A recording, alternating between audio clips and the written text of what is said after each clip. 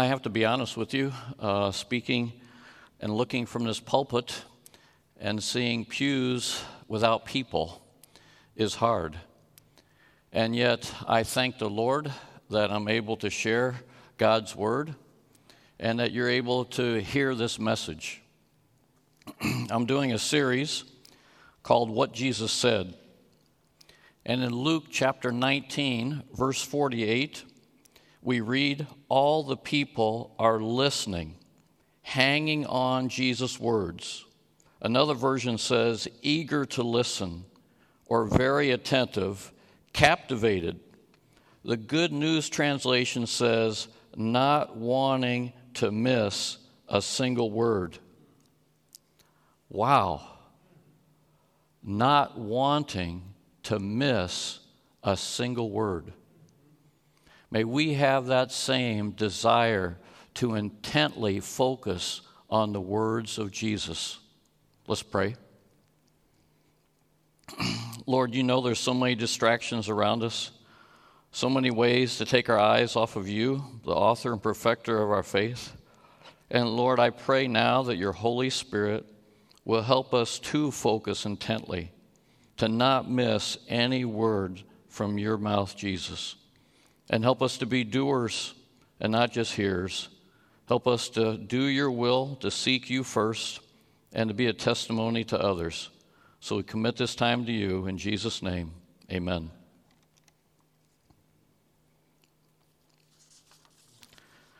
This is Matthew part 2.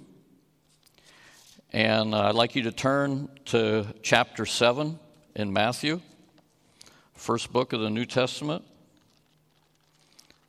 Matthew chapter 7, and I'm going to read verses 1 through 5.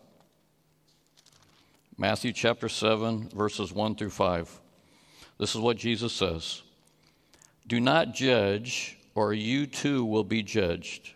For in the same way you judge others, you will be judged. And with the same measure you use, it will be measured to you. Why do you look at the speck of sawdust in your brother's eye and pay no attention to the plank in your own eye? How can you say to your brother, let me take the speck out of your eye, when all the time there's a plank in your own eye? You hypocrite!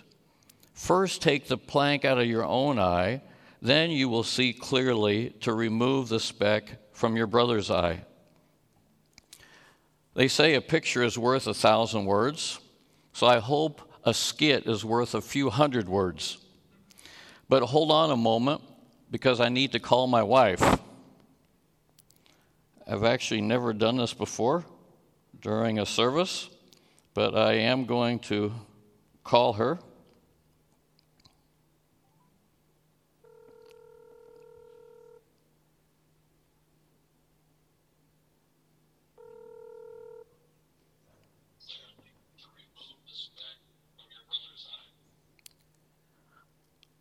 Hello, Rumbi, are you there?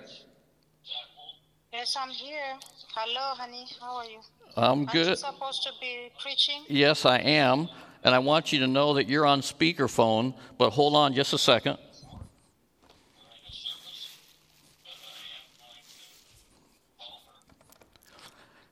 Yes, Rumbi, I hate to bring this up in front of all the people that are listening, but last night I found a spoon left in the sink. This is unacceptable. I'm so sorry. Please forgive me. By the way, when it was your turn to clean dishes, didn't you leave the sink so full that you had to go out and buy plastic plates? But we're talking about you right now. And actually last night, I also found one of your socks on the floor.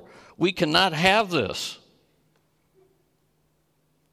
Oh, I'm so sorry. Please forgive me.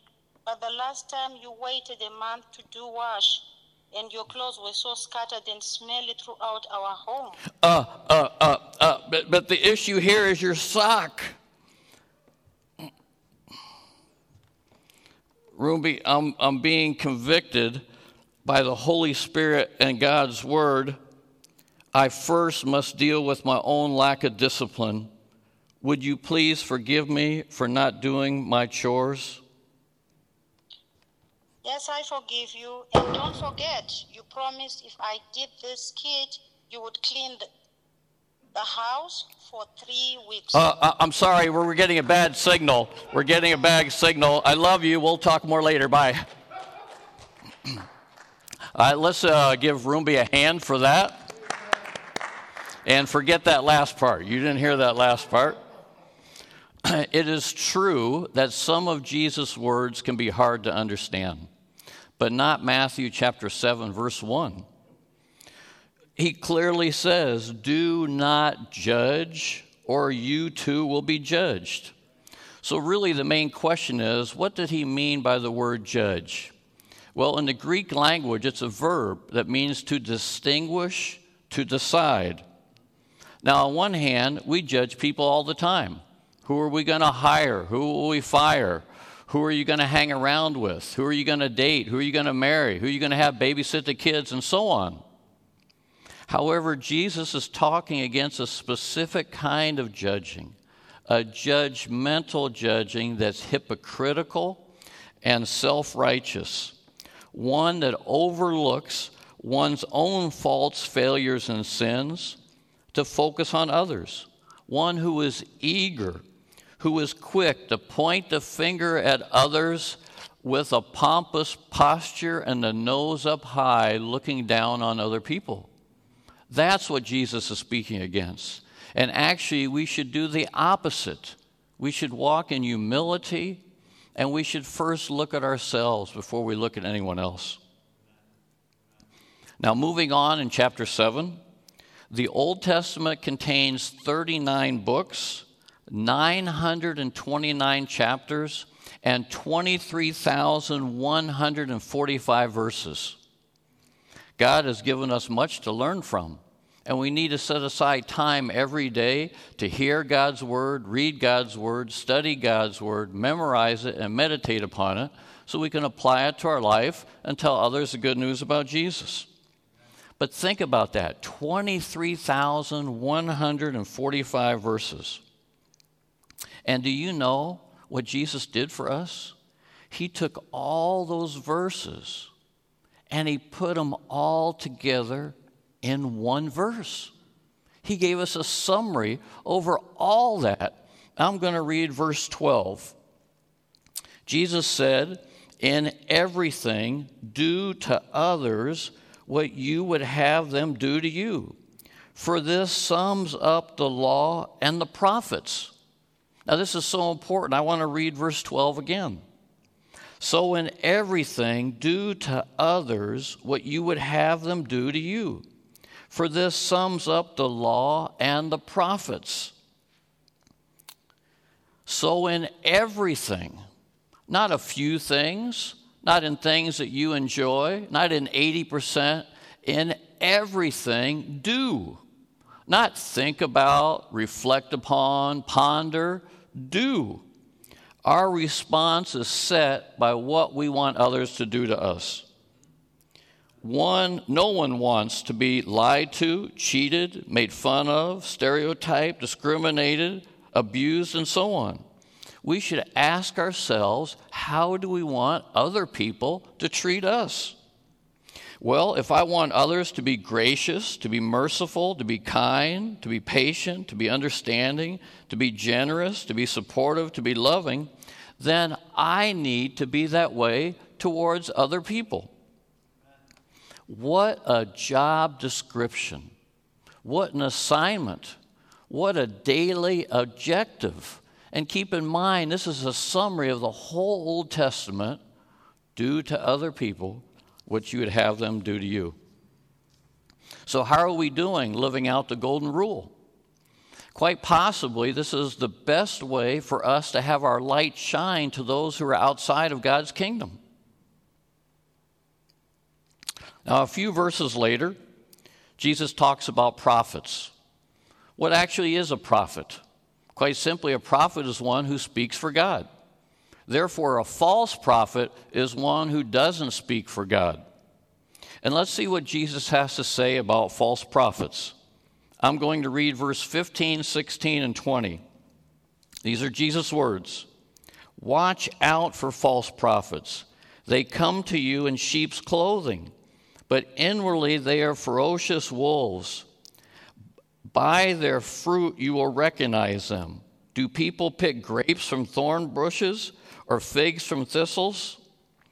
Thus, by their fruit you will recognize them. Jesus starts off with a warning. Watch out. In the Greek language, the word for this means to pay attention, be cautious, be aware. In the Good News translation, Jesus says, be on your guard against false prophets. Why did Jesus say that? Because these are not harmless people that have merely gone astray a little bit in their teaching. They are dangerous. They are dangerous. However, in sheep's clothing, they can look cute and cuddly. And on the surface, their message can sound kind of good. So if their disguise is almost perfect and their message is kind of good, how can we know who are the false prophets? Jesus says we can recognize, we can identify, we can know the false prophets by their fruit. In other words, by what do they do? How do they act? How do they live their life? Do we see the fruit of the Spirit from them? Do we see them giving glory to God? Are they living according to what the Word teaches? May the Lord help us have wisdom to watch out so we will not be deceived by false prophets. Have you ever wondered who will be in heaven? I've thought much about verses 21 through 23, and this is what those verses say. Again, Jesus is speaking. Not everyone who says to me, Lord, Lord, will enter the kingdom of heaven, but only he who does the will of my Father who is in heaven. Many will say to me on that day, Lord, Lord, did we not prophesy in your name, and in your name drive out demons and perform many miracles? Then I will tell them plainly, I never knew you. Away from me, you evildoers. Who will be in heaven? Jesus says, not everyone. Just because someone comes to Jesus and says, Lord, Lord, that doesn't mean they're going to heaven. That can be confusing because we learn that words alone, words without a born-again belief, words without a surrender of the will, words without a life-changing repentance will not get you to heaven. Jesus goes on to say that the only people who get to heaven are those who do God's will. And notice in verse 22, Jesus says, many people will say, Lord, Lord, on that day, the day of judgment that all of us will face. So it's not just calling Jesus Lord that gets us into heaven, and it's not prophesizing, it's not driving out demons, it's not performing miracles. Now, in my earthly eyes and my human mind, that sounds like a pretty impressive list of accomplishments, but not to Jesus. In verse 23, Jesus tells us why those people aren't going to get into heaven. He didn't know them. They did all these wonderful things, but Jesus says, I don't know you. They did not have a personal relationship with Jesus. For the first 18 years of my life, I learned things about Jesus. I knew things about him, but I didn't have a personal relationship with him. God used Jesus' words in Revelation chapter 3, verse 20, to help me become a believer. In the contemporary English version, Jesus says, listen, I am standing and knocking at your door. If you hear my voice and open the door, I will come in and we will eat together. Now, Jesus grew up in a Middle Eastern culture where to have a meal with someone means you have a relationship with them. Just before I entered college, I opened the door of my life so Jesus could come in as my Messiah sent from God, my Savior. And 2 Corinthians 5:17 says, I became a new creation because I now had a relationship with Jesus. Back to verse 23. The saddest words anyone can ever hear is for Jesus to say, I don't know you. I must ask, does Jesus know you? Do you have a personal relationship with Jesus? I want to share a story that's in Matthew chapter 9, Mark chapter 5, and Luke chapter 8. First, I want you to picture a large crowd of people all around Jesus. So you have this in your mind, a large crowd all around Jesus. And then a man comes up to Jesus frantically, and he tells Jesus that his daughter is dying, and he asks Jesus to come to his home and heal his daughter. So Jesus changes whatever direction or wherever he was, and he starts going with this man. And that large crowd is following and pressing around Jesus. One verse says, the crowds almost crushed him. The Greek word means crowding him from every side. It reminds me of years ago at Taste of Chicago. It was a beautiful day, and there were so many people, you could not move out of the crowd. You just went where the crowd went. So I want everybody to have this image. People are all around Jesus. And all of a sudden, a woman comes up behind him, and she reaches out just to touch the edge of his clothes. She never touches his body. She touches the edge of his clothes. And this woman had a medical problem for 12 years of bleeding. She spent all her money, and all the doctors couldn't help her. She was getting worse. But she heard about Jesus. And it's interesting, we don't know how she heard, who told her. Are we going to tell people about Jesus? And you don't know what's going to happen to them. But this woman said, Jesus can heal me if I just touch the edge of his clothes. And when she touched him, she knew in her body she was healed. And instantly when she touched him, Jesus stopped. He turns around. He says, who touched me? Now the disciples look at him like, what do you mean who touched you? All the people are touching you. And Jesus said, no, somebody touched me. And it is true, all the people were touching Jesus, but maybe they were touching him because they wanted to be up close so they could get a front row seat to watch a miracle. But Jesus said, no power came out of me. And this woman came forward and explained what she did. And you know what Jesus said? He called her daughter, go in peace, you're healed. Jesus knows those who have faith and truly believe.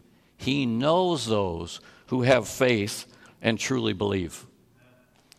Now in Matthew chapter 5, 6, and 7, that's called the Sermon on the Mount. And Jesus ends this section by giving an illustration that all people and all cultures and all countries can understand. Because he talks about a home. We all know what a home is. And he talks about a storm. And we know what a storm is and what a storm can do. I'm going to read Jesus' words in verses 24 to 27. Therefore, everyone who hears these words of mine and puts them into practice is like a wise man who built his house on the rock. The rain came down, the streams rose, and the winds blew and beat against that house. Yet it did not fall, because it had its foundation on the rock. But everyone who hears these words of mine and does not put them into practice is like a foolish man who built his house on sand. The rain came down, the streams rose, the winds blew and beat against that house, and it fell with a great crash. Jesus talks about two people. They had many things in common. They both heard about Jesus. They both wanted to build a house, which is a good thing. And they both went and took the effort and built a house. But there's one significant difference between them. The first man did what Jesus said. He put into practice what Jesus said. He applied Jesus' teachings to his life.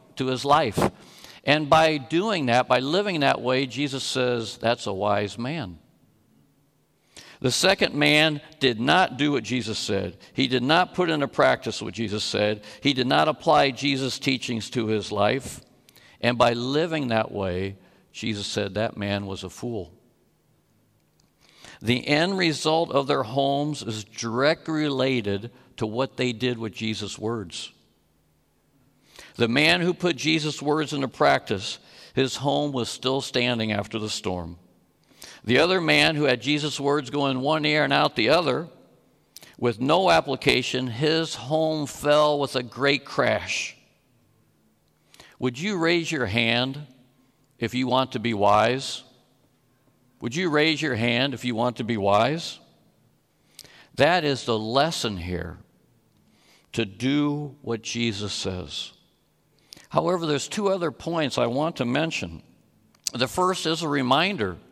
Just because you do what Jesus says and you're a believer doesn't mean you're not going to go through hard times in life. This man went through a storm, a terrible storm. There are some who say, come to Jesus and you won't have any problems. That's not true. They're wrong. Only in Revelation, we find out in Revelation chapter 21, verse 4, it tells us that only in heaven is there no more death, mourning, crying, or pain. The other point I want to share is none of us who are believers in Jesus put his words perfectly in practice all the time. I have to speak personally here. I do not do that. I fall short. I am still in process. To grow in our faith means we are growing in putting Jesus' words in practice. And every day I need God's grace and mercy and forgiveness as I try to put God first. Today we've learned 5 things from Jesus' words. Number 1, do not judge others in a hypocritical, self-righteous way. Do not judge others in a hypocritical, self-righteous way. Number 2, do to others what you want them to do to you. Do to others what you want them to do to you. Number 3, watch out for false prophets. You can know them by their fruit. Watch out for false prophets. You can know them by their fruit. Number 4, not everyone is going to heaven. Only those who do God's will and have a relationship with Jesus. Not everyone is going to heaven. Only those who do God's will and have a relationship with Jesus. Number 5, even in a storm, we can be wise by doing what Jesus said. Even in a storm, we can be wise by doing what Jesus said. May we love and follow Jesus more and more by God's grace and mercy and for his glory. Amen.